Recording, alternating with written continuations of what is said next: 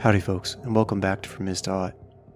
In this episode, I'm joined by fellow Freedomcaster Samuel Vernon, host of the Conventional Wisdom podcast, as we conduct a joint interview and navigate a fun conversation with author Gabrielle Bauer.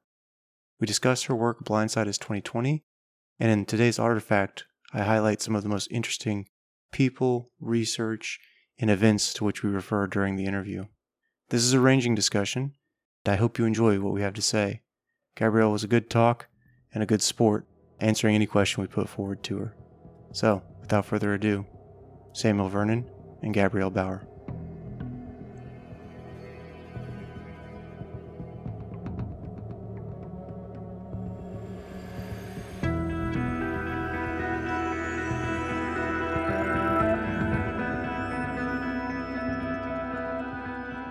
Hey! Welcome to this exciting Freedomcast production between From Is to Ought and Conventional Wisdom. With us, we have an award-winning freelance writer of almost 3 decades who writes for both general audiences as well as medical professionals. Gabrielle, welcome to Freedomcast. My pleasure to be here on your show. Oh, thank you. So I'll kick it over to Sam, who's going to kind of tee up our conversation for today, and hopefully we'll have an exciting exchange back and forth for the next 75 minutes, maybe hour and a half. Sam? Yeah.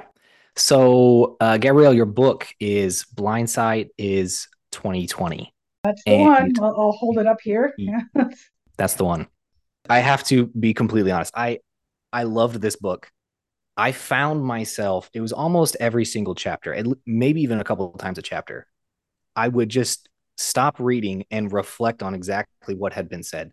So just a quick background. I'm the host of a Conventional Wisdom podcast. That's the name of my podcast. And I particularly enjoy sort of little nuggets of philosophical thought.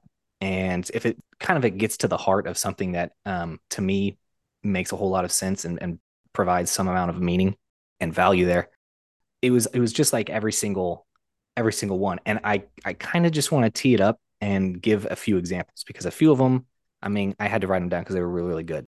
So, and I can't remember exactly which chapter this was because I was just sort of writing down. You had written, well, maybe I should first give an overview of your book, and then you tell me if that's fair or not. So in your book, you highlight many different people from all sides of political aisles and different parts of society, and you highlight the story that they tell of COVID, because it seems like you tee up the book in that there's two sides, what was presented to us, and then maybe another side that didn't get enough maybe airtime or didn't get talked about enough. And so you talked through many different examples and gave many different examples of people who more or less told their side of the story. Is that somewhat fair? Do you want to add anything to that? Sure. Yeah, I think that's totally fair. And I do want to add something in that a lot of books focus on the science of pandemic management and the science of COVID. And what I thought was missing from the very beginning, like literally from day one of the lockdowns, was the multidisciplinary perspective, because a pandemic is not just a scientific problem. This is one of my main theses. A pandemic is a human problem, and a problem of how do we steer the human family through this thing. It's a multifaceted problem. And so I thought it was very important to bring together, I mean, these are all dissenting perspectives. That's sort of the premise of the book, but dissenting perspectives, not just from scientists, although there are plenty of those in the book, but also from philosophers and historians and mental health experts, quite a few writers as well, lawyers, economists, very important. And there's even a comedian and a priest, all of whom have important things to say. And plus, I weave my own story into it as well.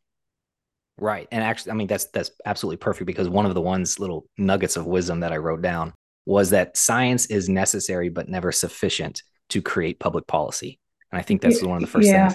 I've been screaming this from the rooftops since literally March 2020, absolutely screaming it from the rooftops. And it always amazed me how few people seem to get it. They seem to think that COVID was somehow the scientific puzzle and there was a correct solution, as if that's how public policy and humanity and philosophy works. Right. And one of the examples that I had always heard to kind of highlight this idea was the idea that, it was scientists who created the atom bomb, but it was not scientists who said like where to detonate it, when, and in what circumstances to use it. You know what I mean? I mean, that's a little bit more morbid example, but yes. Yeah. I have to say, it really, I find the title of your podcast, from ought to is, very interesting, because again, one of my premises was, well, the no fee principle, no ought from is, David Hume's principle, that he came up with this concept that you can't cross the line from is to ought. And science is an is area of inquiry. It just tells you what the facts are. And then public policy is an ought area of inquiry. It uses the facts and then other human priorities and values and morals and social norms to fold that into public policy. Certainly. I was very intrigued when I saw, the name of your podcast. Yeah, it's a little tongue in cheek. I think that'll become, it's something we've talked about in a previous interview, but it'll become, I think, more obvious with the greater body of work that, continues to come out. We do cover a lot of scientific research, or at least things flying under the banner, but it's typically consequential areas for either civic discussion or public policy making.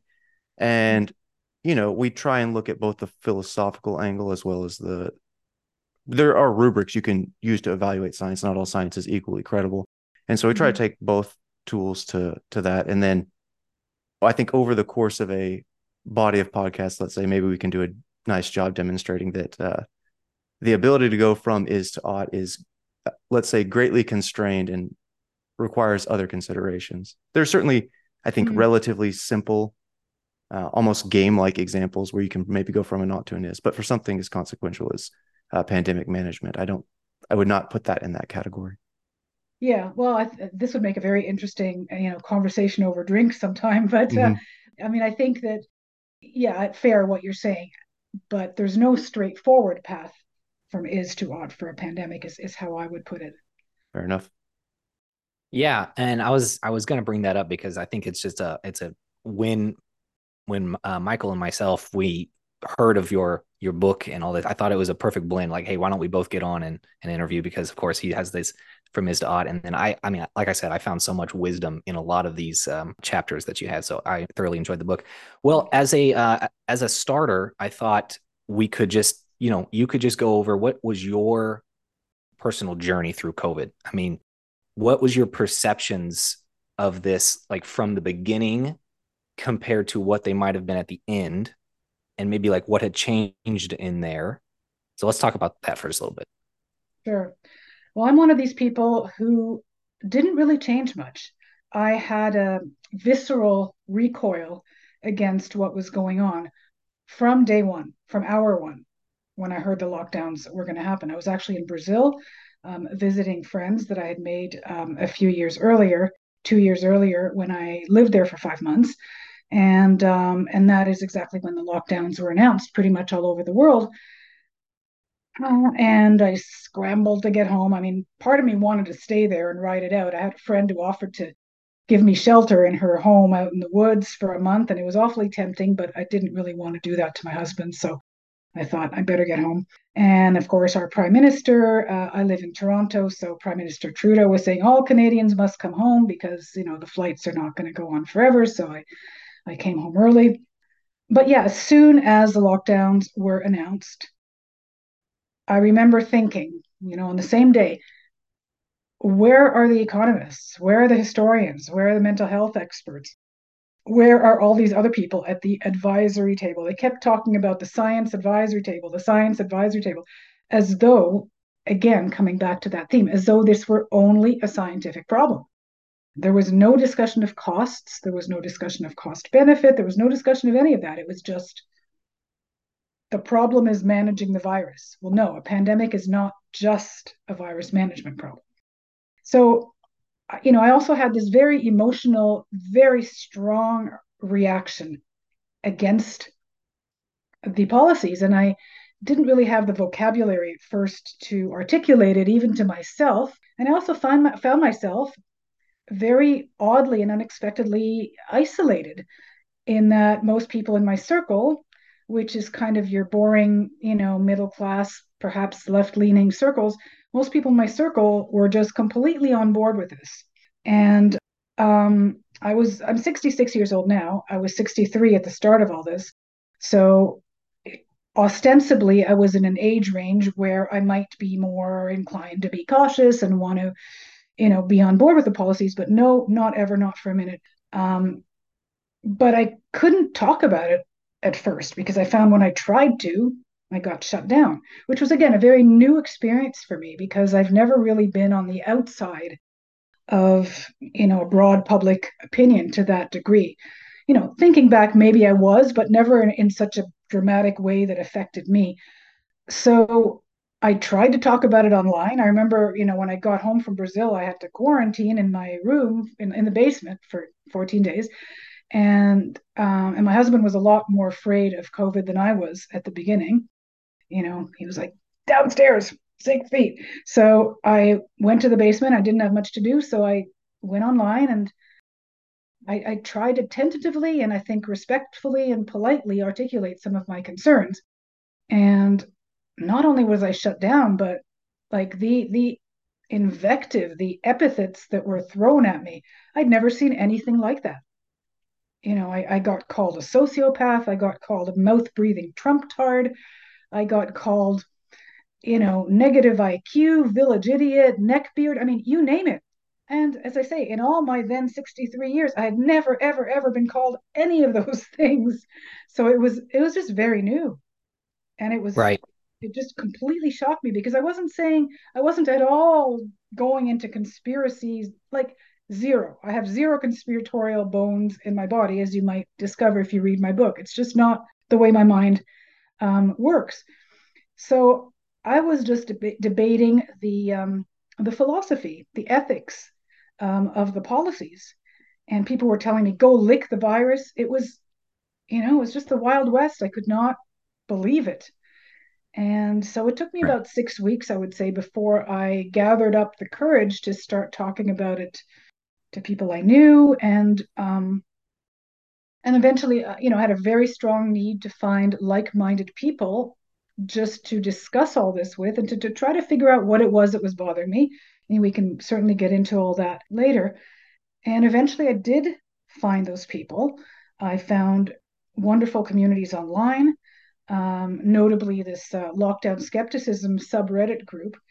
I remember I guess it was in late April, I just Googled literally opposed to lockdown, something like that. And then this subreddit popped up, which at the time only had about 2,000 members.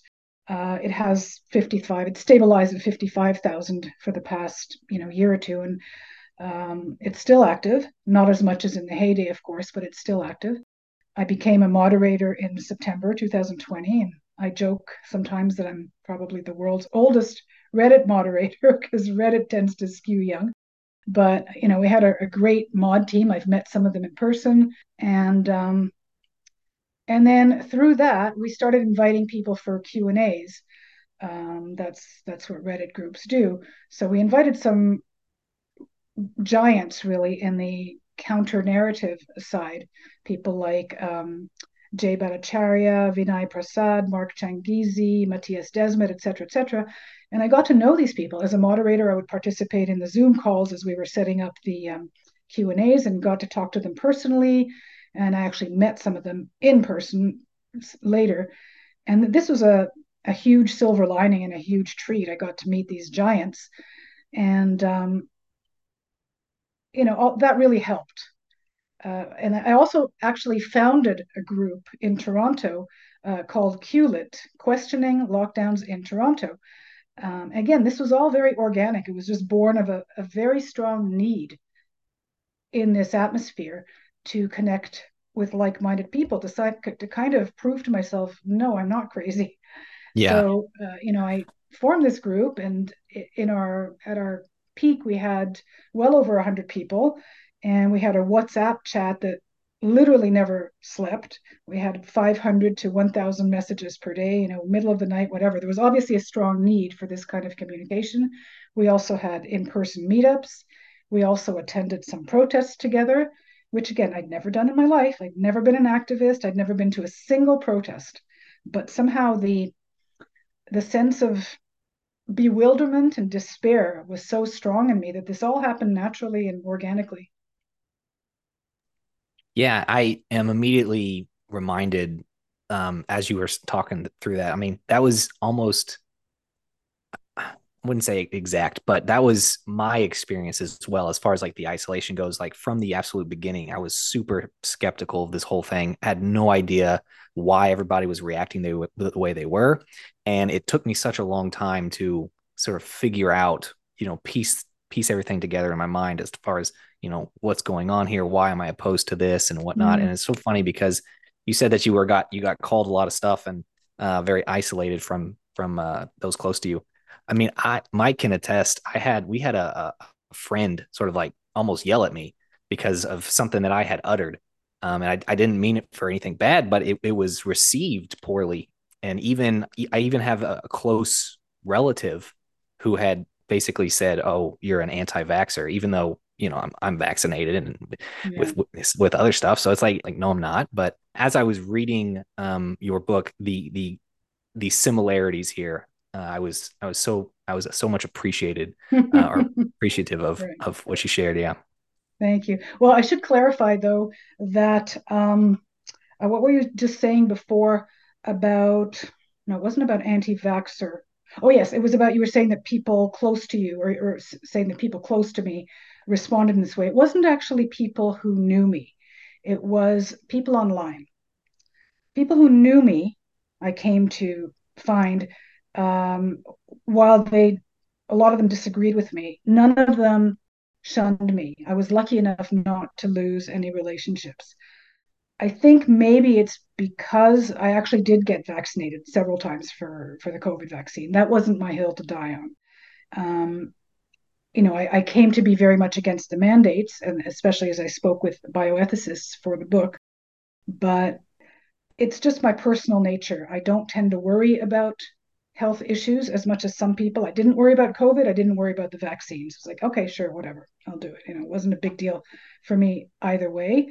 And so I think if I had actually, drawn that as my line in the sand, I might have lost personal connections. As it stood, I would say that no, none of my personal friends or relatives or even business associates shunned me. And in fact, a few of my clients bought my book, and I still have them as clients. So That's good. But people online, yeah, completely off the charts, rude and insulting, and Mm-hmm. Yeah, and unfortunately, that's probably not a new phenomenon for COVID, and probably is not going to end as COVID wanes. But it's sad nonetheless that is the state of things. I should also square one thing before we keep moving forward. Your book is primarily focused on these kind of dissenting voices, as you said. It's in a series of what I would consider kind of case studies and profiles, like a recounting, a retrospective for these people and the positions they held. But it's particularly about lockdowns. That's a primary emphasis, I would say. Is that fair? I agree to some extent. I actually did a word count Okay. on the three pillars of the policies, namely lockdowns, masks, and vaccines. Mm-hmm. And I can't remember the figures anymore because it was some time ago, but lockdowns was, I don't know, maybe 211, masks was 186 mentions, and vaccines were maybe 122, something like that ratio. So I agree that the lockdowns are probably primary, but I do also address the mask issue, some of the controversy around that, as well as the not so much vaccine efficacy. I stay away from that, and I have my reasons, but the vaccine, the mandates, the ethics of the mandate. Yeah, and that's the through line, is the top-down imposition. Yeah. Okay. Sam had brought up asking kind of your personal journey through COVID. I have a little bit more precise question. When did you first hear about the emergence of a novel coronavirus from Wuhan, China? Probably right at the end of 2019. Okay. Do you remember where? Because I would say that's at least 3 to 4 months earlier than most people. It's probably about the same time Sam and I heard about it, but Yeah. I mean, I can't actually recall exactly, but it was around then or the very beginning of 2020 in Toronto. I was Mm, in Toronto. okay. And You here know, I in the mean, there's a States, big Chinese community here, hmm, and so there was already some talk in the news about it, and yeah, so I think it was around then. okay, that would make sense. The stuff in the States going, we had actually had Democratic presidential primaries at the time. And there was actually a debate between late 2019 and kind of the mainstream kind of social uptake of awareness. And I don't believe they even asked a single question about the virus at that time. And I think that's reflective of two things. One, that there was a general kind of understandable, but a general ignorance about the epidemiological goings on abroad, and there's reasons for that. And I think that probably if we were to go back and do an accounting for why the three of us maybe knew 3 to 4 months ahead of at least mainstream adoption here in the States, I suspect you'd find a similarity that you'd find in your book, which is that our information silos are not gated such that we exclude heterodox voices from the conversation. I can remember the specific cultural commentator slash journalist slash controversial figure from who I first heard about the virus. His name's Mike Cernovich, and he's, again, he's controversial, like no question, but also empirically, what he said at the time was prescient. It was going to be a huge issue, and there was going to be enormous economic implications. And likewise, because of people like doctors Amish, I think I'm going to get this right, Aladoja and Vinay Prasad, who you mentioned in the book, there were some heterodox voices that were also saying, hey, yes, this carries some risk, some non-trivial risk in terms of health outcomes, but it's nowhere near early projections in terms of mortality. It Yeah. could have be somewhere between half and a full order of magnitude less than what we had initially thought. And that's, when you're making public policy, you would think that those error bars on that estimation and kind of from the statistics point of view, getting that variance as tightly constrained as possible, as early as possible, is important. I think that's completely true. I agree 100%. But I think this idea of the precautionary principle took over. And one of the chapters in my book is devoted to that. And one of the bioethicists that I interviewed said that the pandemic policy was an abuse of the precautionary principle. And I liked the way he termed that. I did a bit of research into the precautionary principle. I think it has some usefulness, but only for a limited amount of time. So for the listeners, could you maybe, because that's actually one of the questions Sam and I have teed up here very shortly, was to ask you about this abuse of the precautionary principle. I thought that was well articulated in the book. But could you tell the listeners what the precautionary principle is, just roughly, and then why this individual kind of thought it was taken in excess? Okay, well, as far as, I don't know if I'm going to quote the exact definition, but basically the precautionary principle is about situations where there is a high degree of uncertainty about the future and where the worst case scenario is very dire. So when you have those two things, high degree of uncertainty and a very calamitous worst case scenario, then you err on the side of the worst case scenario when designing policy, just because it is so extreme. And because there is a high degree of uncertainty, you can't really say with any level of certainty, well, this worst case scenario is not going to happen. So, in those kinds of situations, according to that philosophy, it makes sense to design policy very, very cautiously with that worst case scenario in mind. So, I think it is reasonable, perhaps, to say, okay, this makes sense for 2 weeks, maybe a month, maybe 2 months, maximum, when we really don't know. But after that, I mean, arguably even before 2 months, we really started to know a lot about the risk stratification of this virus. And we started to know that, as you were saying, the actual risk was, perhaps an order of magnitude less.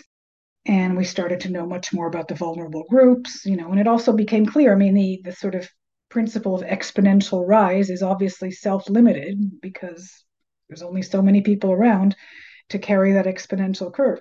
So, once we started to gather that knowledge, it was time to dial down that precautionary principle and invoke the principle of proportionality, which is the response should be proportional to the threat, and to the most likely threat, not to the sort of outer reaches of, extreme worst case scenario. But we didn't do that. Certainly in Canada. I know that it varied a lot in the States from state to state and region to region. But in some countries like Canada, it was just interminable. We had 3 lockdowns, and the last one lasted 6 months, and all kinds of micromanaging regulations about who and where we could stand and do, and just interminable. So, and in a lot of other parts of the world as well. So there wasn't really an exit ramp, and there wasn't planning for an exit ramp, and there wasn't communication about an exit ramp. Like, the political leaders were not doing their job as far as I and people of my persuasion were concerned. They were not saying, okay, this is how we plan to get off. This is when we plan to get off. They weren't giving people that hope at all. It was just an abundance of caution this, an abundance of caution that, Mm-hmm. And why do you believe that is? Well, I think if you're going to sort of zoom back and look at culture, I think several observers of the cultural scene have noted that we are moving progressively and have been moving toward a safety culture, whereby the value of safety, has increased in proportion to other values. There's that safety versus freedom seesaw, the eternal seesaw, and safety just keeps getting more and more and more important. I'm certainly not against safety. I'm a parent. I certainly was as neurotic as other parents about my kids' safety. But at the same time, COVID really, made me think deeply about that whole safety versus freedom paradigm. And I realized that I put an extremely high value on freedom. And, I really thought deeply about what freedom actually meant in a society. And it bewildered me that so few people seem to share this high valuation. Safety seems just to be the highest value for people, for many people these days. And then there's also the whole issue, which is very complex and controversial, just about the role of age in shaping policy. It's a very contentious issue, but this idea that young people should just set aside their whole lives in order to possibly, not even certainly, help the oldest people of society who already lived their lives, to help them, live a few months or a couple of years longer. That seems to be a value that has emerged in the past, I don't know, 10 years, 20 years or so. And that really got cemented during COVID. And I think some of us also just had a real problem with this worldview. I remember reading recently in an article about this. Somebody said, well, everyone was talking about the young people's duty toward the old, but nobody was talking about old people's duty toward the young, which I found interesting. And, ostensibly, as I said, I'm in the old people category. I don't feel old, fortunately, I'm in fine health, but on paper, but I still am very, very much of the mindset that we owe the younger generation a debt to make sure that they get to enjoy what we enjoyed. And it really irked me to think that so few people seem to care about this. It was only, we've got what I call metabolic life. We've got to keep metabolic life going for as long as possible and as many people. And this is something that was articulated by one of the philosophers that I feature in the book, Giorgio Agamben, a very well-known and illustrious Italian philosopher who was in his 70s when this started. And what I call metabolic life, he calls bare life. And he also somehow was really bothered by this overemphasis on bare life, as though we humans are just put on Earth to keep our engines going as long as possible, irrespective of how we connect and communicate and what we do. So again, these are hard things to talk about with other people, but I think that society has been moving in this direction. for a generation. And COVID just accelerated that process and cemented that process. And then I think some of us were really troubled by it. Okay, so that's great. I actually have two quick thoughts about what you just said in your one of your previous points. So I'll start with the latter there. You talked about how there was no kind of reflection at the public policy making level to incorporate new information, some of which, not all, but some of which was available relatively early in the pandemic. Mm-hmm. And so I would like to highlight to make a case for the people who do this kind of scientific reasoning in terms that would appeal to them, and this kind of general framework of decision making under uncertainty, or to some extent, the broader concept of risk management, not specific to epidemiology necessarily. You have to account for both the potential magnitude of downside, for which individuals are more sensitive than equal magnitude upside. There's just this downside evolutionary bias, which is understandable. But you need a Bayesian updating process for both the range of possible outcomes. So that's one thing. What you had mentioned there was also the probability associated with any one of those outcomes. So it's both of these things that require constant reflection and awareness, and the true risk. There is tail risk in many complex systems, but one thing that I have this intuition that is likely to increase tail risk is the premature suppression of dissenting voices, because you keep the unknown for longer, and that has potential consequences. So that's one point. And well, I'll stop there, actually. Do you have any comments on that? That's an interesting, I like the way you phrased it, yes, it makes a lot of sense. You keep the unknown for longer. That's perfect. And I mean, the information was out there, but it wasn't actively communicated. Right. And because of that, the public was under some pretty extreme misapprehensions about risks. You might have seen some of the early surveys that they did where people thought, there's a 10% chance I'm going to die of COVID if I get it, if I'm, over 40, or ridiculous stuff like that. The media completely dropped the ball. They did not do their job in communicating risk, and they did not do their job in pushing back against the policymakers' narrative, which is the media's job, which is to push back, and that's how you get at the truth. So yeah. So the second point you made was about this seeming contradiction. We have a relatively reasonable appreciation about the fact that younger generations have an obligation to elder generations, but in this context, perhaps we didn't have a commensurate appreciation of the inverse. I'll say there was one pretty controversial, I'm here in Texas politician who did make that case very early. Dan Andrews. You say Dan Andrews? Yeah. But at the same time, you talk about the safety culture thing, and I'm thinking of Haidt's work, and as well as some others. The safety culture, my impression is that it's not being driven by the elder generation typically.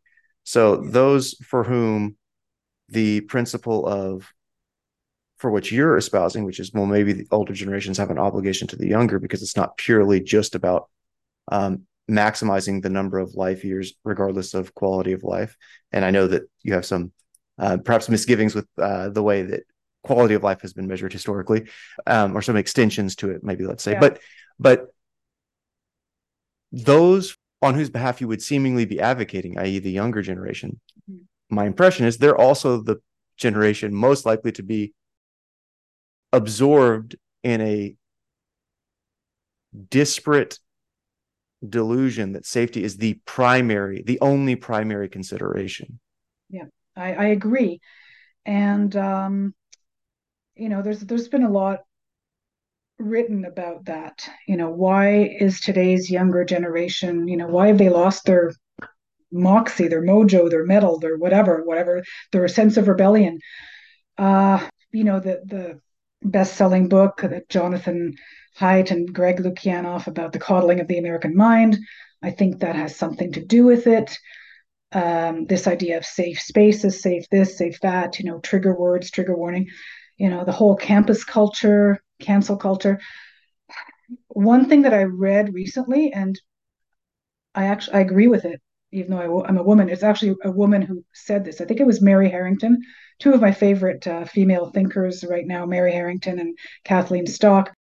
one of them said that cancel culture is a reflection of the fact that we have more women in position of power, because the male way of dealing with conflict, certainly as children, the boys just get into a mud wrestling fight in a schoolyard, whereas the female way of dealing with conflict runs more towards shunning. You're not our friend anymore, that kind of thing.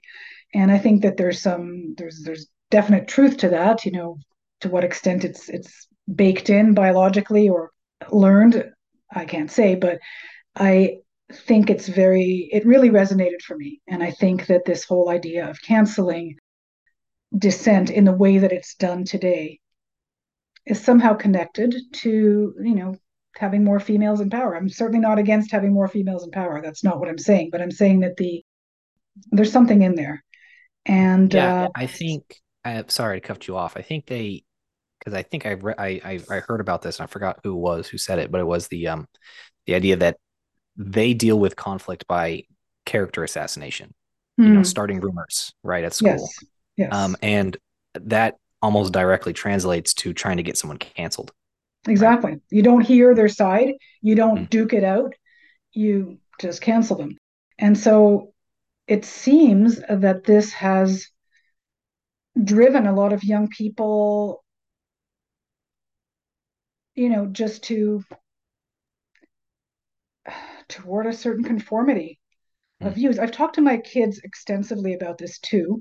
Fortunately for me, both my kids are very much on my side when it comes to this, and I can have wonderful conversations with them, no holds barred about all these issues.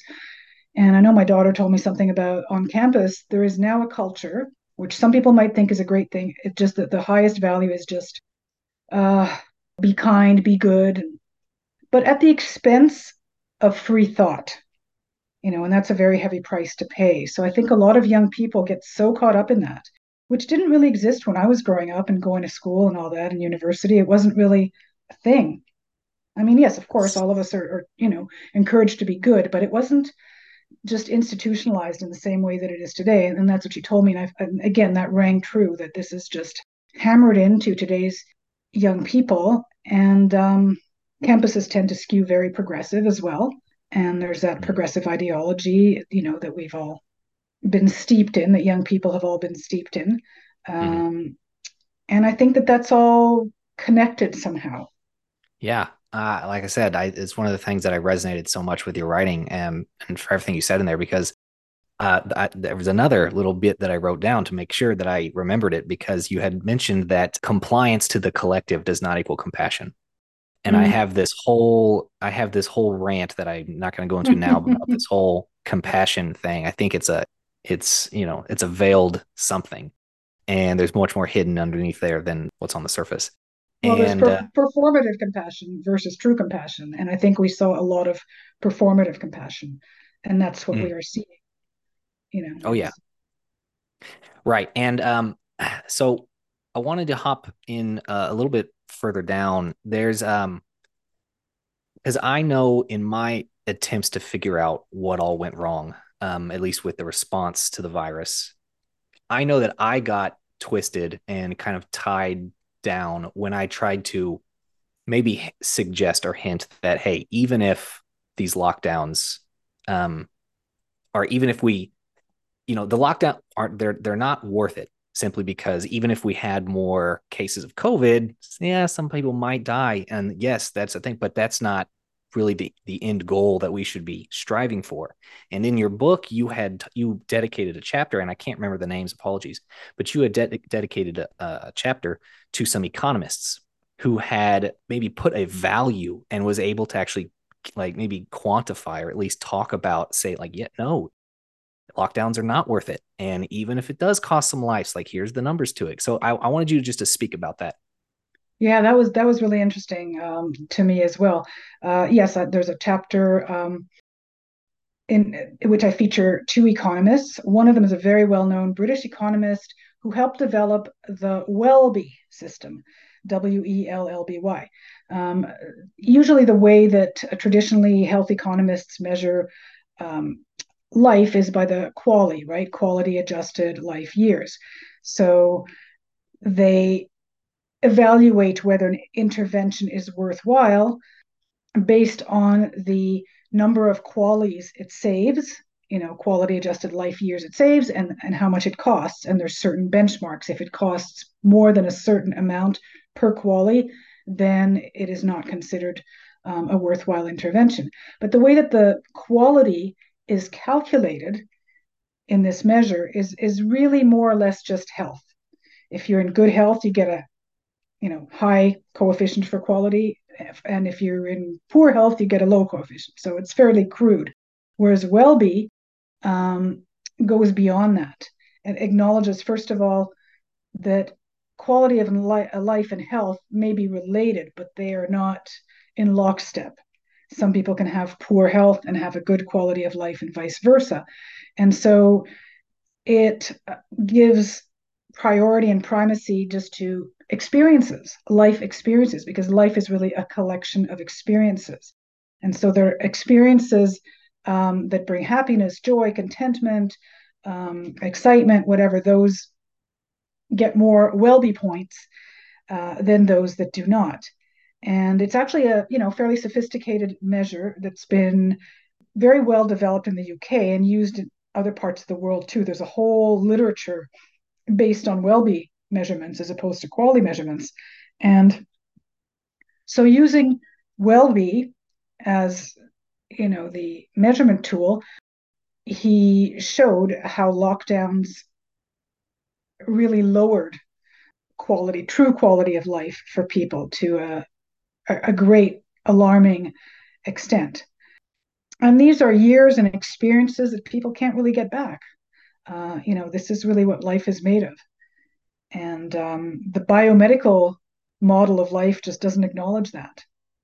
Right.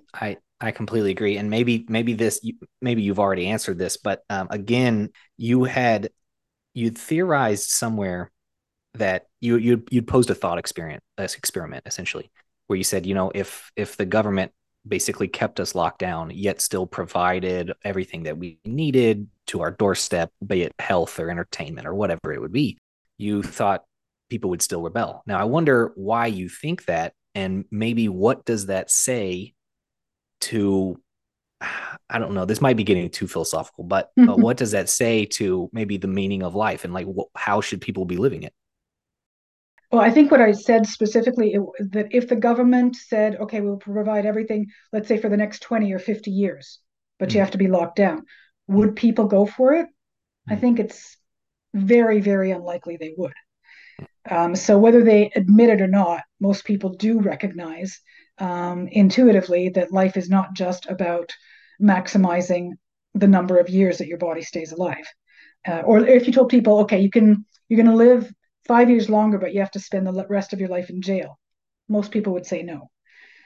So we do recognize that life is about more than just years. And that's why it was so frustrating to see that this was jettisoned during COVID, this knowledge that we have always had. I'm still, I don't know if you have an answer. I still don't have a full answer. I think fear has a lot to do with it. For some reason, fear just gripped the world. And then groupthink, the two go together. And then once you have fear and groupthink, you have moralizing. And somehow that toxic brew, it just led to this monolithic focus on one strand of pandemic management, which is containing the virus. Yeah, you definitely got that in there. I just remember thinking through this whole thing, like people are allowing fear to completely rule their life. And I know that because I covered COVID on one of my episodes. It was one of the first episodes that I had done for my podcast. And it took me such a long time just to figure out what was the root cause. And I think you had mentioned about this much earlier, that it boiled down to the safety versus freedom versus liberty type argument. And you had mentioned that everybody was going in the direction, or at least societally, we are going into the direction of a safety culture. I mean, that's just what it is. Yeah. Attribute that to what you will. And I spent a while kind of thinking about this, and I just want your thought on this. This is not really a question directly about your book, but I had a thought as my answer to this whole thing, to that whole seesaw of liberty versus safety. I had an answer to this, and I just want to hear your thoughts on it. If safety was our primary concern, it was our highest value, if that were the case, then you could not have freedom because you'd be locked down, and you would just be maximizing the number of lives and you couldn't do anything. Right. However, if you allowed liberty or freedom to be your highest value, you still you'd had the freedom to achieve the level of safety that you would want, whatever it may be. If you want to live in, a saran wrapped, whatever existence and Lysol everything, you are completely free to do so. So I viewed it as if liberty is at the tip top of this value pyramid, then you also can have safety, but it cannot be the other way around. So I just want to know your thoughts on that. Oh, I mean, I agree with you fundamentally. I share that value and worldview. I think, to play devil's advocate, the other side would probably say that, well, it is not fair to create conditions that force the more cautious people to live in a bubble. And the only way that you allow them to escape that bubble is we all have to work together to stop the spread. And if we all do, then, we can escape the bubble. So I think that's probably how the other side would present the case. Oh, believe me, I know. Yeah. Yeah. But again, I think that that brings up the whole idea of collectivism, which is another thing that I thought about really deeply during the whole pandemic. That's a collectivist idea. We all have to work together. And I think that idea has some validity, but just like the precautionary principle, it has an expiry date. And the reason that it has an expiry date is that ultimately people are not the same. They don't have the same priorities.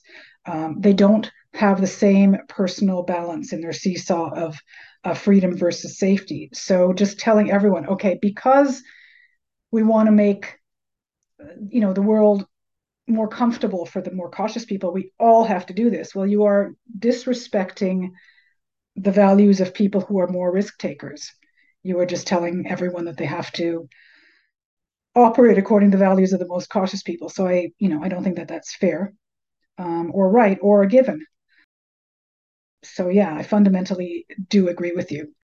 And also, yes, I mean, we don't have complete control over our safety, but if someone really wants to stay safe, yes, they can avoid social functions. They can wear 15 masks, it might help a little bit. They can organize their lives around that. But to me, again, everyone was saying it was selfish to want to do this and do that and go out and not wearing masks. But to me, the most selfish thing is expecting other people to conform to your level of fear and to your values. And I think it was Oscar Wilde, who I quote in the book, who said, selfishness is not living as you want. It is expecting others to live as you want.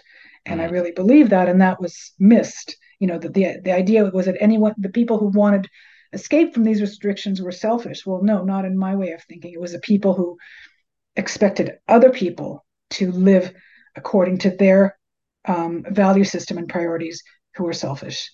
Because the fact of the matter is that we don't all have the same value systems and priorities. Right. And I think, and then again, right, because I believe that you cannot answer that question, the value versus liberty question, without having a answer to what's the purpose of life. Because those who would say safety is above all else, you're going to have to wrestle with, okay, then, what is the purpose here? What are we doing? Right. Like, why? Yes, exactly. Like 0 times infinity is still 0. So if there's no purpose outside of safety, what's the purpose of multiplying that safety? And I know, again, I'm working on some other essays about this. And I know that Einstein, for instance, refused treatment when he reached a certain age, and something having to do with his vascular system. I don't remember exactly what, but some kind of surgical treatment. And he said, you know what? I've lived enough. I've accomplished enough. He said something about it's it's unseemly or greedy to just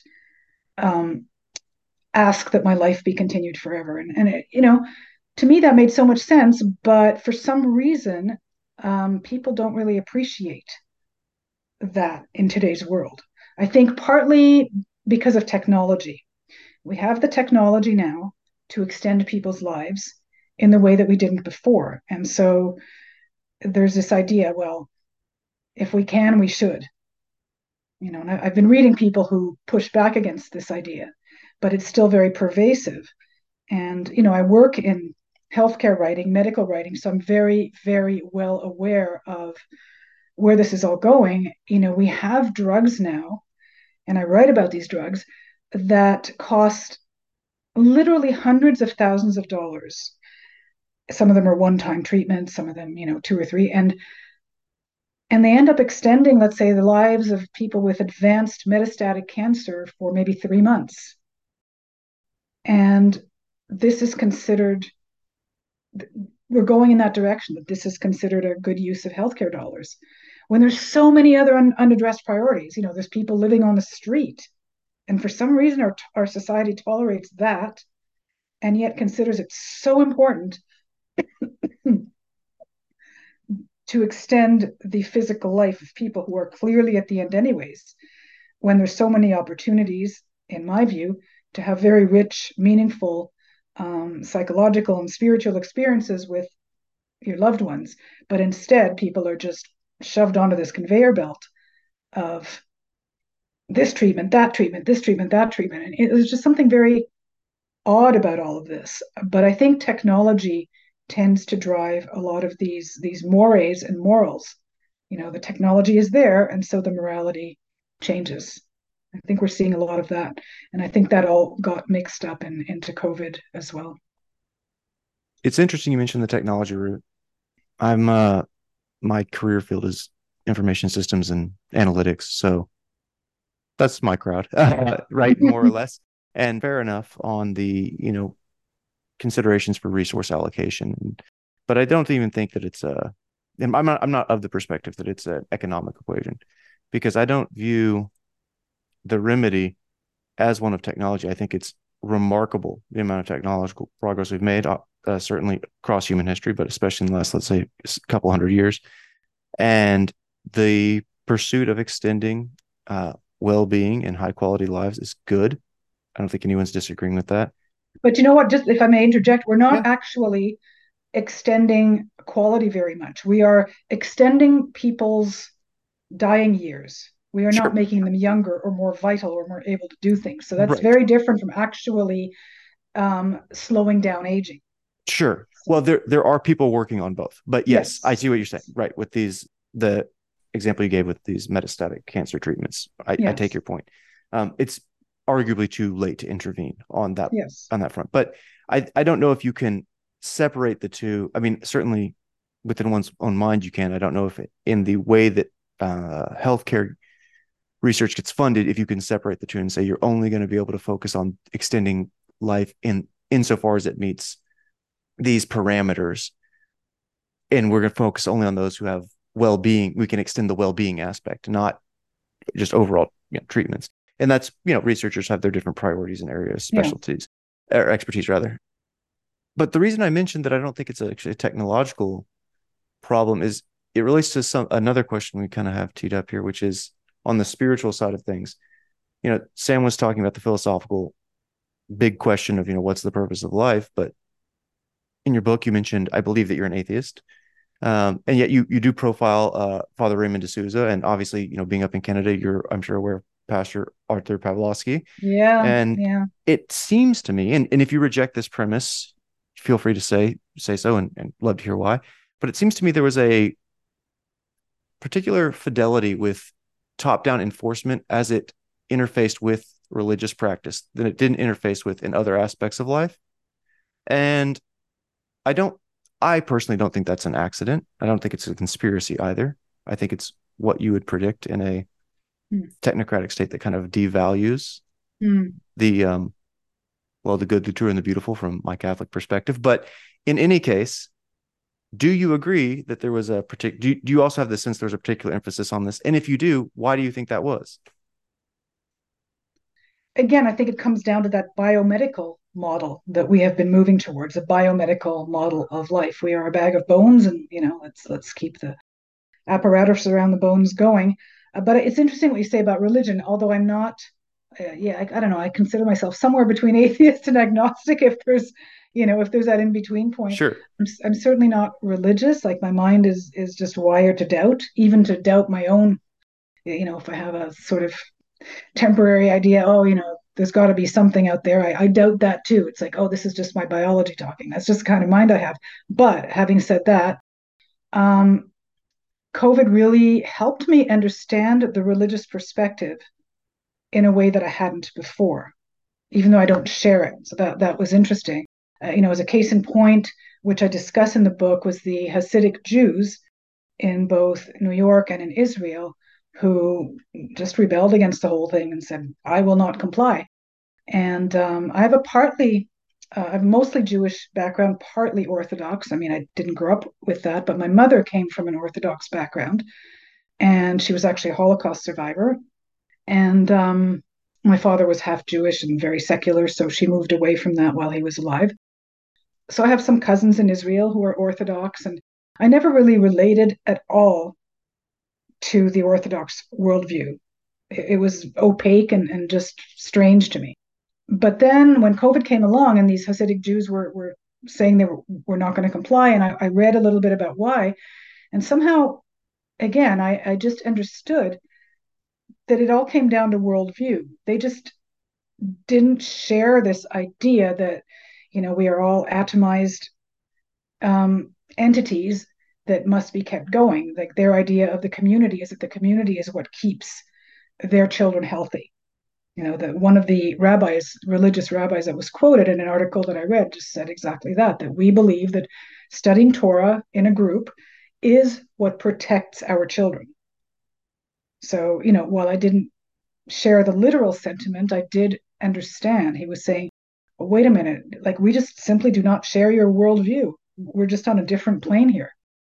And some of the Amish people and some of the Christian people as well, like the priest that I feature Canadian priest that I feature in my book, same thing. It's just a different way of looking at the world. And somehow I really connected with that in a way that I hadn't before. So I thought that was interesting.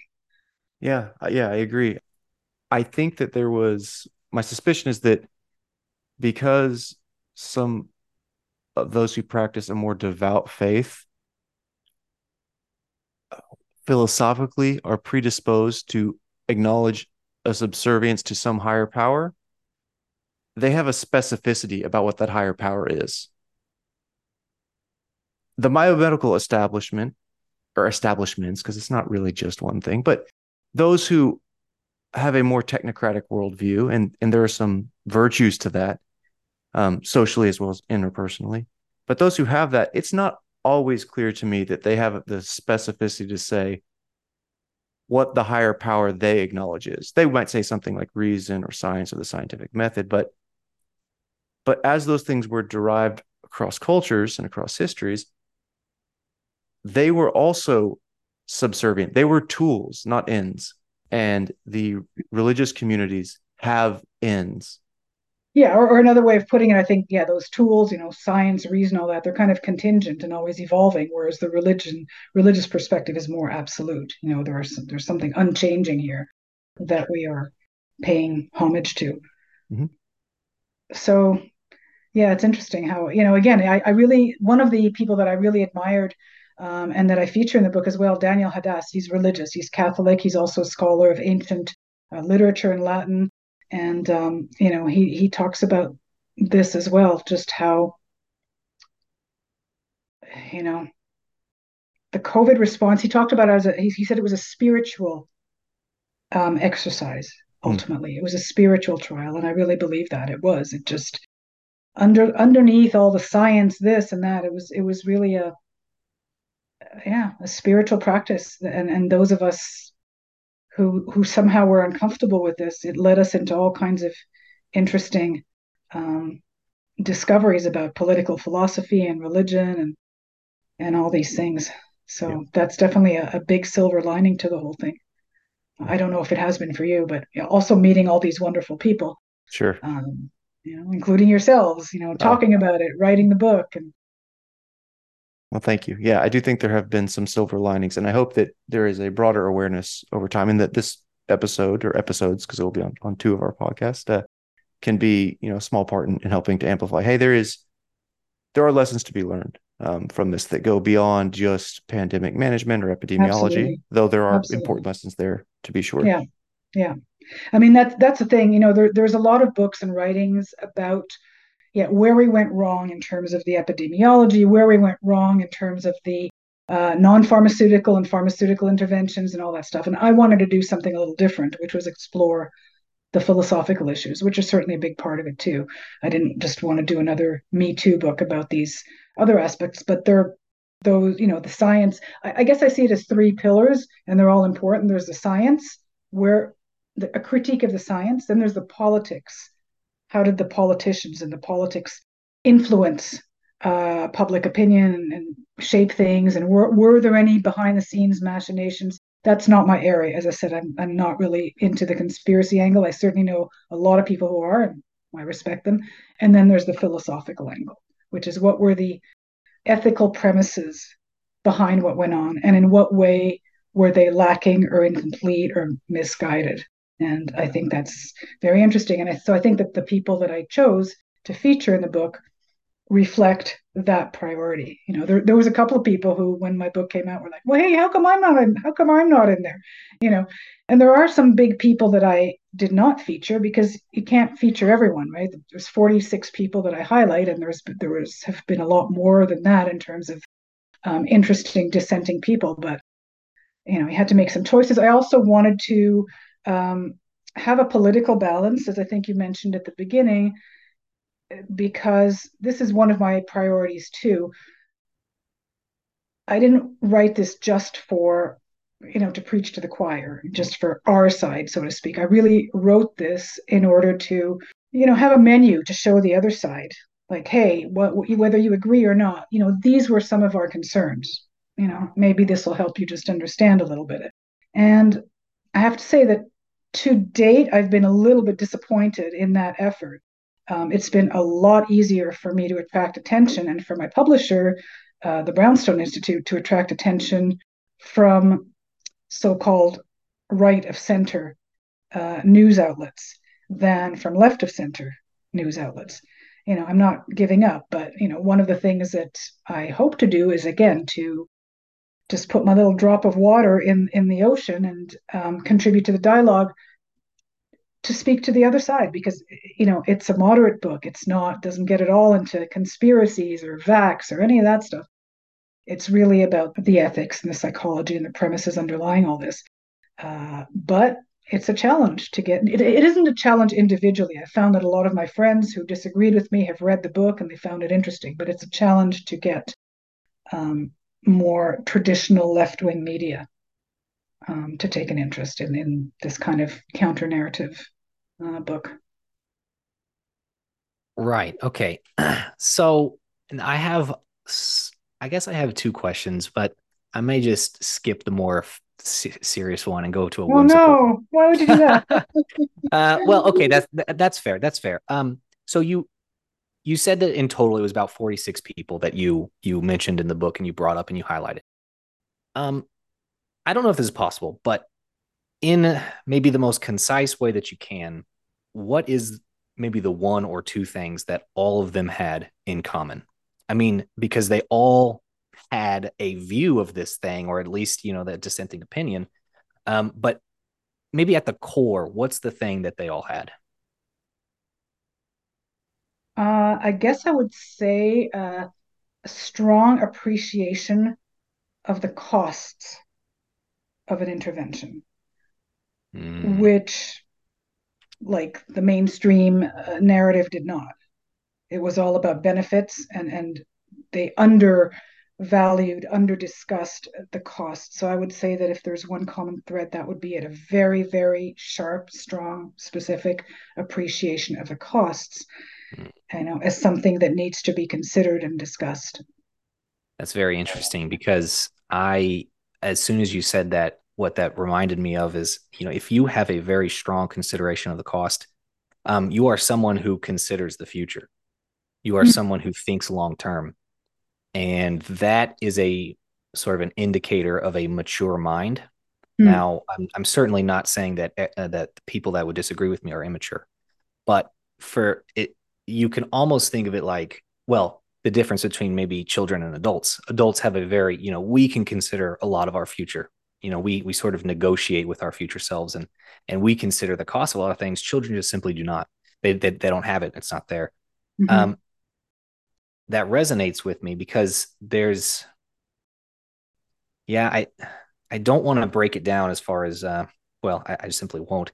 The There's several divides in our culture, and I think one of them might be an impulsive sort of quick thinking solution to the now, the more feelings aspect, maybe the Mm, more compassionate, and the mm, other might be something about considering cost of long term, or at least that's a component of it.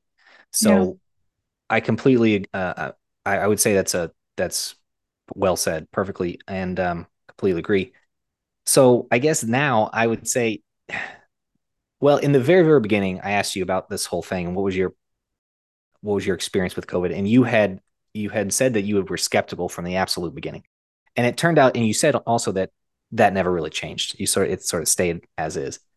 I guess my question might be, are you at the point, or have you been able to just say, I told you so to anybody?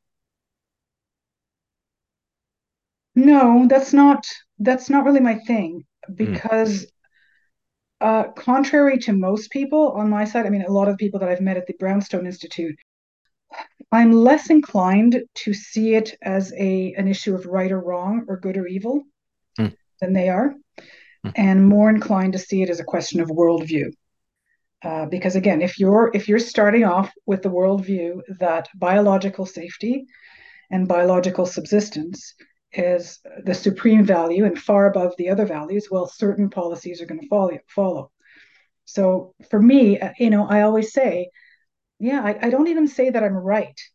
It's not even so much that, like, I feel that I'm right, but it's more just I feel that the world view that society is now moving toward is somehow regrettable, and we're losing a lot by adopting that worldview. So I'm not really inclined to say I told you so. I mean, I know a lot of people are into that. Oh, I told you, because there have been a lot of studies showing, say, that lockdowns had a minimal effect. But the problem with that reasoning is it is a posteriori reasoning. You know, we can argue at the time the people didn't know that lockdowns would not have a measurable effect. So you can't really expect them to have had that knowledge. I mean, you could say, well, yeah, maybe if they had read this and that study, they might have an inkling, but it's still unfair to say, well, they should have known. So I'm not really going to go that route, and it's just not logical to say, well, we have these studies now, and so therefore, you know, people should have known. So very that's fair. what I've always from this is one thing that hasn't changed. I've always maintained from day one and continue to maintain, absent, different information, that this boils it is a philosophy question. It boils down to worldview, and that's the point of departure that leads to one direction or another. And that's the part that's difficult to discuss because it's abstract and politicians don't typically get into that, but it's kind of the most important Mm. kernel of all this. So, very fair, very fair. So in the beginning, you had mentioned that it was mostly the people online that maybe say attacked you or did something like that. I don't know if you were quite specific as to if anybody in your inner circle maybe had a different opinion than you. I guess my question would be: is anybody that you've been talking to that maybe did have the other side view? Did they ever maybe come to see it as the way you are presenting it? Have they come over to your side, and have you been able to convince, is a better way to say it? Have you been Mm. able to convince some people that maybe disagreed with you in the beginning? I would say partially. Yeah, I would say some people have just chilled out a bit about the whole thing, and looking back, they go, yeah, maybe there was a little more to it, or maybe we overreacted a bit, stuff Mm. like that. I'm not sure if how many people actually jumped over philosophically, I imagine that number is smaller, but I think that pragmatically, yes, some people looking back thought, we did kind of go crazy about this a little bit. But I think it's important to keep having these conversations. I understand that everyone's sick of it. I'm sick of it too at this point. But there's also, it was such an important historical time, such a complex time. And if we want to have a chance of doing things differently the next time, we absolutely need to keep talking about it. And unfortunately, there are other people also who are writing really interesting books, all of them with a slightly different angle. And so I think we are going to have a rich body of literature to draw on. Hopefully, that's the best case scenario, that will help inform our response the next time around. I gotcha. And this one's unscripted. Sorry, Mike. I was just going to hop in just a really quick one because, I mean, at least here in the States, and I'm pretty sure probably there in Toronto as well, there was at some point, and it may have died off, but there was talks about mask mandates coming back, and which just brought me up to thinking, should this thing happen again, how do you predict the world might respond? Do you think we have learned our lesson? Do you think we will do it differently? Do you think enough people are just going to be compliant? How do you see that unfolding? Hard to say. I think, unfortunately, there will probably be quite a few people who will comply. Canadians, polite, and everything not to be American, right? So I would suspect that there will be. But I also think it's not going to reach the same amplitude as it did the first time around. So maybe we'll have like a smaller wave and a shallower wave of this compliance. I hope so. Although, having said this about Canadians being so compliant, which they are, boring, it was also interesting that the truckers' convoy came from Canada, of all places. Right. You'd think it might have come from the US, but so I don't fully have an explanation for that, except maybe that sometimes it's the most compliant people in a way that you can only push them so far, and then something different is going to emerge. There's going to be an energy in the opposite direction. Yeah. So that was a whole other very interesting chapter in this whole thing, which I cover in one chapter of the book. And this is where I got some pushback from some people that knew me personally, not in terms of that they said they weren't going to be friends with me anymore, but they were so amazed that I supported the convoy. Like, why? Well, I mean, I'm vaccinated. Why would I support them? And there was this whole narrative that, these were Nazis and all this stuff. And, how can you, as a daughter of a Holocaust survivor, support this?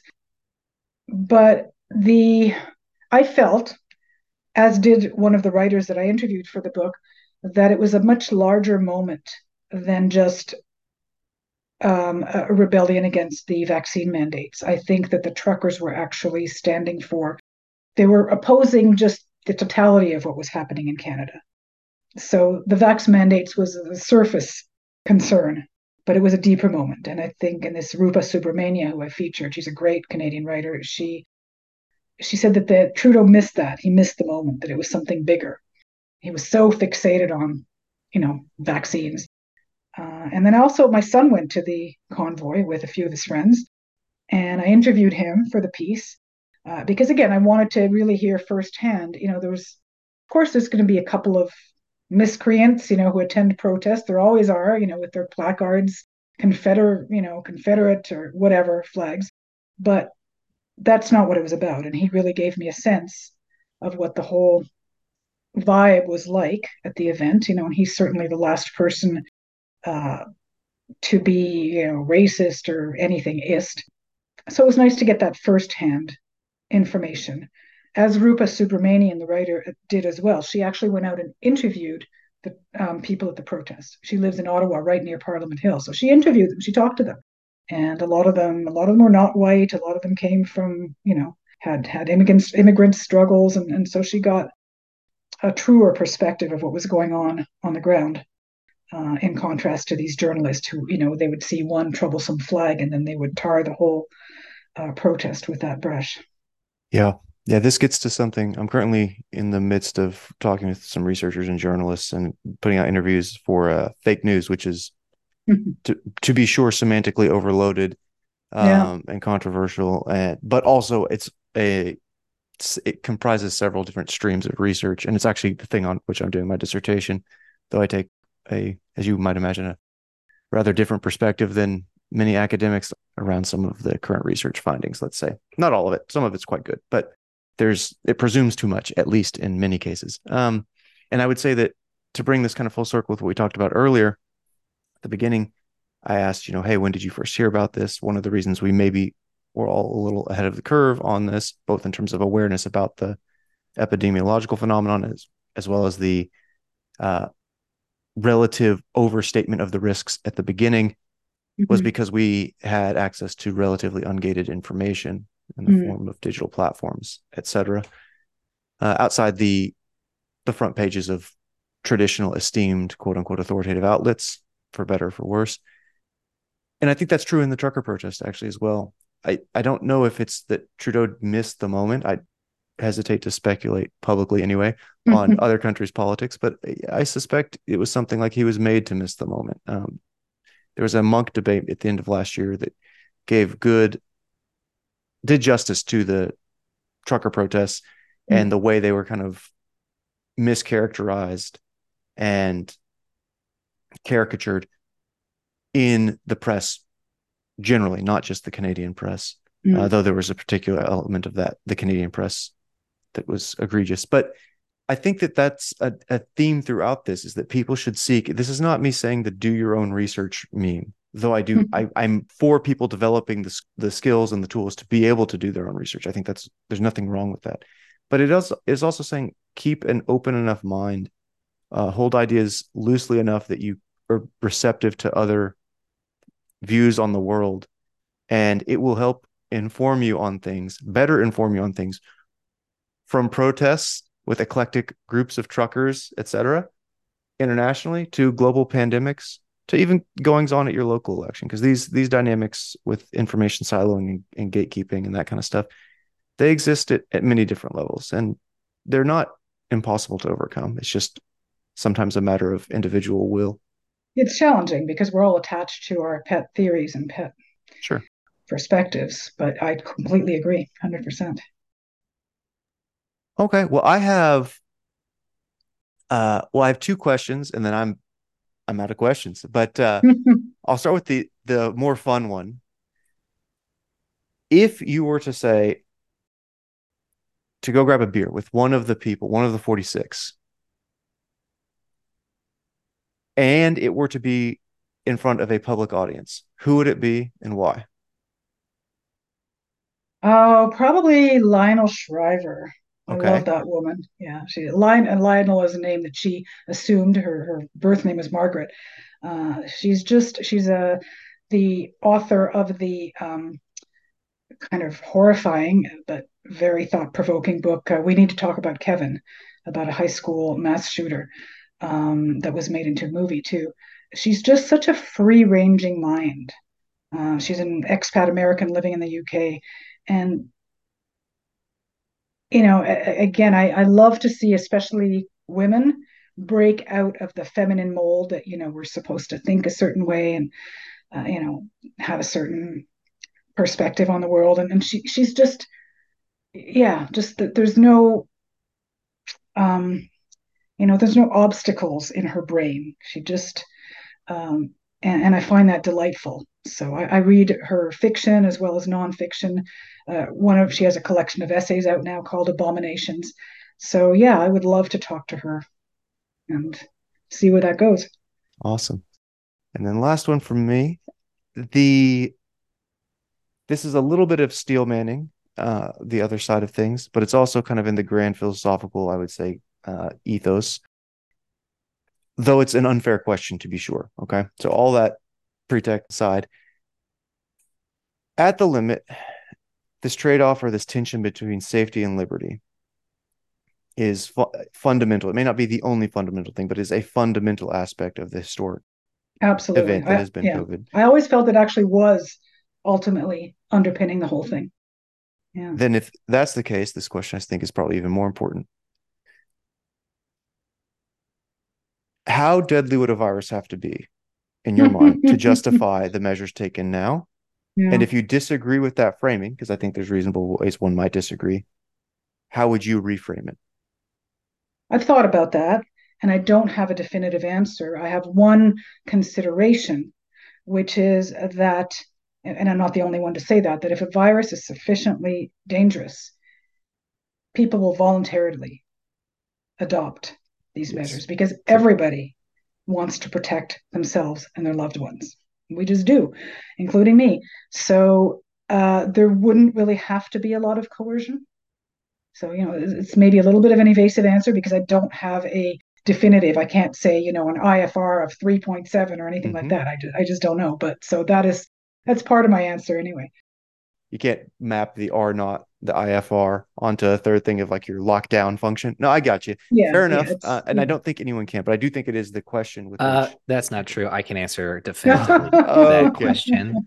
That's so funny. No, my answer to that question, Mike, I told you this before, but it was a little bit more brass. But yeah, because I thought about this too. I took my philosophy to the extreme and I thought, okay, if this virus were like if I caught COVID and the symptoms were everybody that I looked at spontaneously caught fire.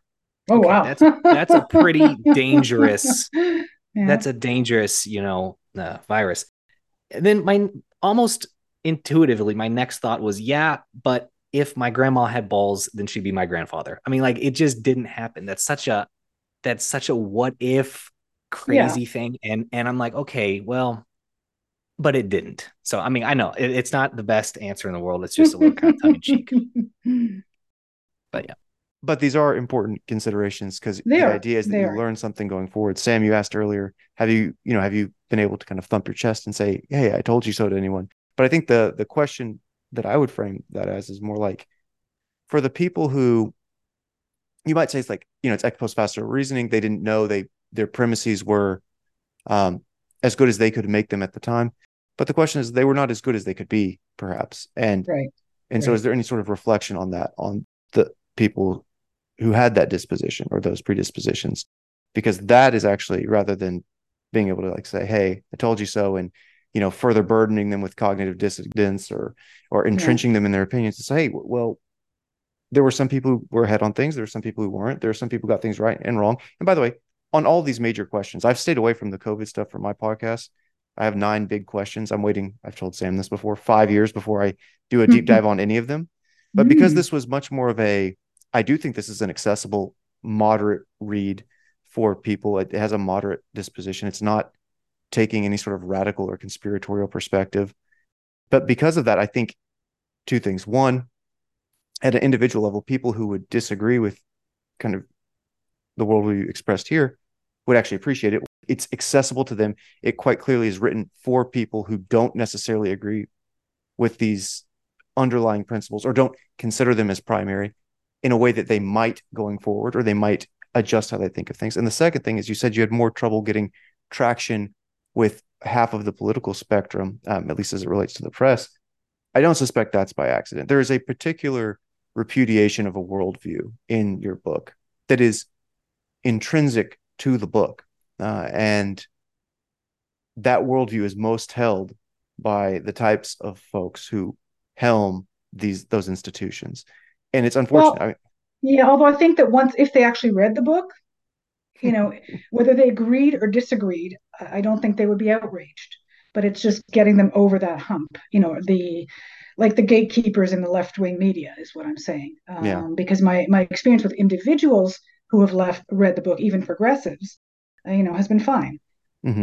So I think that's where the bottleneck is. Perhaps so. Again, I don't think it's a function of your book. I think that there's my suspicion, my hypothesis would be something like, I think there's a difference between the folks we know individually in our lives, typically on average, and those who rise to the prominence of making editorial decisions in the papers of record and broadcast media, and that they have there's a series of interests, again, not conspiratorial, but just genuinely, philosophically and financially, etc., that would make them less open to what I think is some pretty high quality, entertaining, and philosophically rich writing. Thank you. But no, you're absolutely right, because they would be scared that, someone would dig up something about my publisher and then, smear them by association, all that stuff that happens in the media and online. So yes, that all comes into play. Fair enough. All right. I am straight out of questions. Sam, do you have anything else for our guest today? Not particularly. No questions. Only just the fact that the book was incredibly entertaining, and I found so much, like I said before, wisdom coming out of this. I had to write some of it down and just stop and pause and think about it, because the way you said it, again, I mean, I think back on my journey through COVID, and it was almost, I mean, as you said it, almost every example that you gave, like, oh, this happened to me, I'm like, oh, well, that happened to me too. And I think what will resonate to so many people is, I mean, I think a lot of people had this, and whether they're courageous enough to step out and say it or not, or to kind of speak their mind about this, I think a lot of people went through the exact same experience. Yeah, I think that's a good point, because I recently presented to a reading group, and I expected it to be a more hostile audience based on what the organizer of the group had told me. But then there was all these people who came forward with similar experiences. So I think you're right, which is encouraging. Yeah, exactly. And to that end, the book, I think, is really beautifully put together. I really enjoyed it, and thank God it will be, as you said, it's well received to people that may not have found their voice, may not have figured out, how exactly do I need to say this? Do I need to frame it? How can I kind of tell my side of the story? It's not just their side. It's a lot of people's sides. Yeah. And which you bring out. So, I mean, it was such a good read.